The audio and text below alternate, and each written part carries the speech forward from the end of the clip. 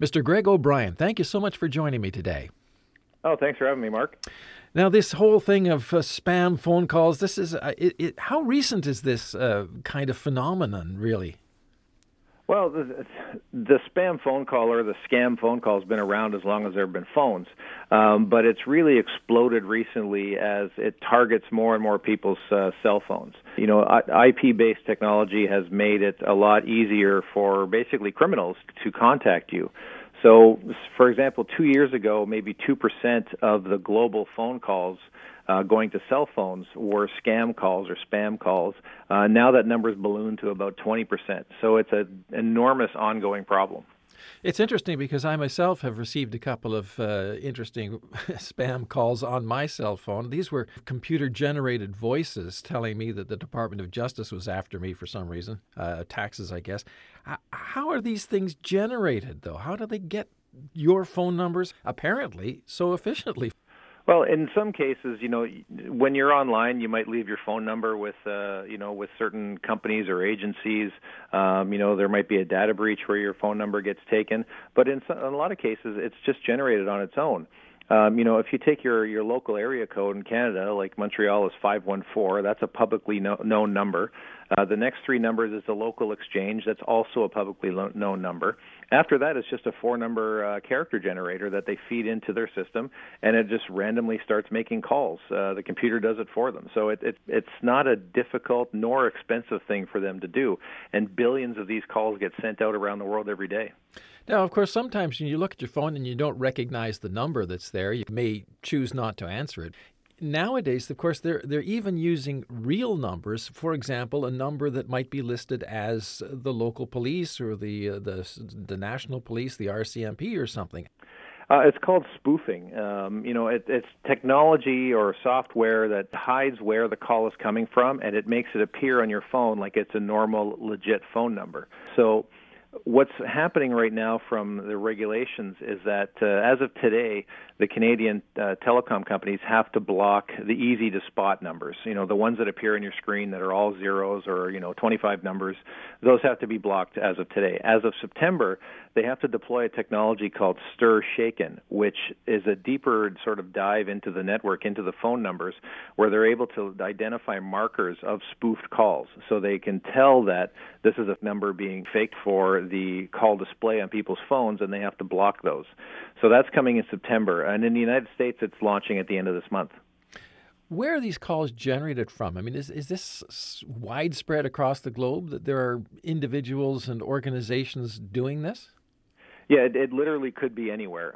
There have been some arrests in Canada, the United States. There was a recent one in India.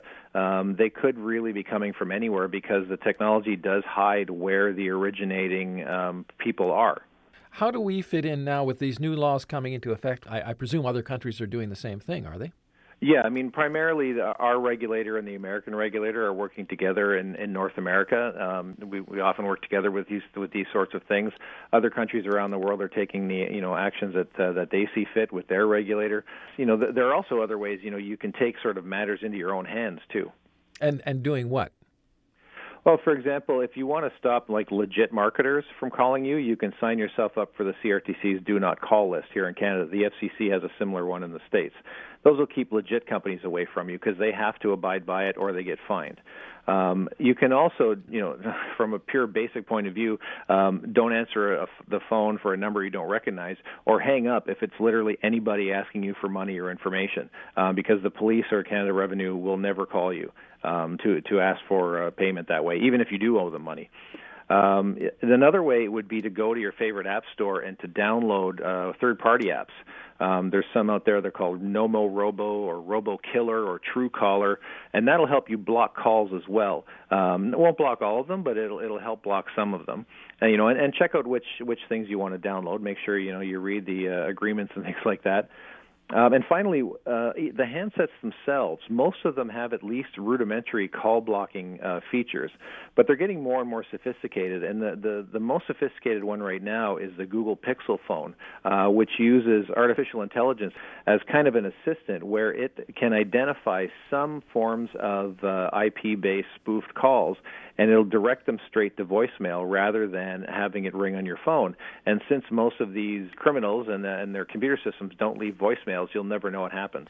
How much money are these scammers actually getting from people? Because I presume they're generating millions of calls. Well, really, it's billions of calls. And so when you're calling, when you have a computer system calling at that volume, you don't need a whole lot of hits to start making money because the cost to do this is very low.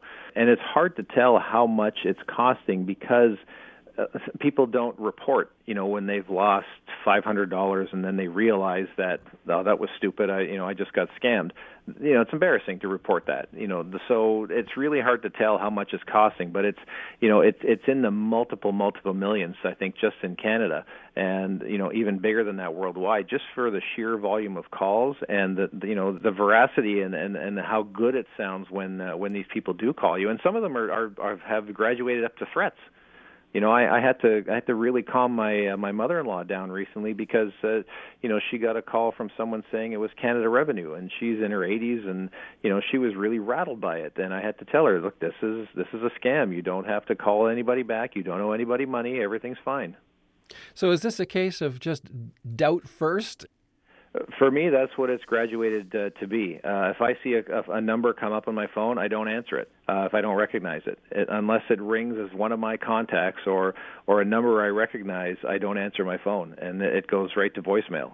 If it's somebody I know who's calling me from a different number, they'll leave me a voicemail, and I'll get back to them. Mr. Greg O'Brien, thank you so much for this. Oh, no problem. Thanks for having me.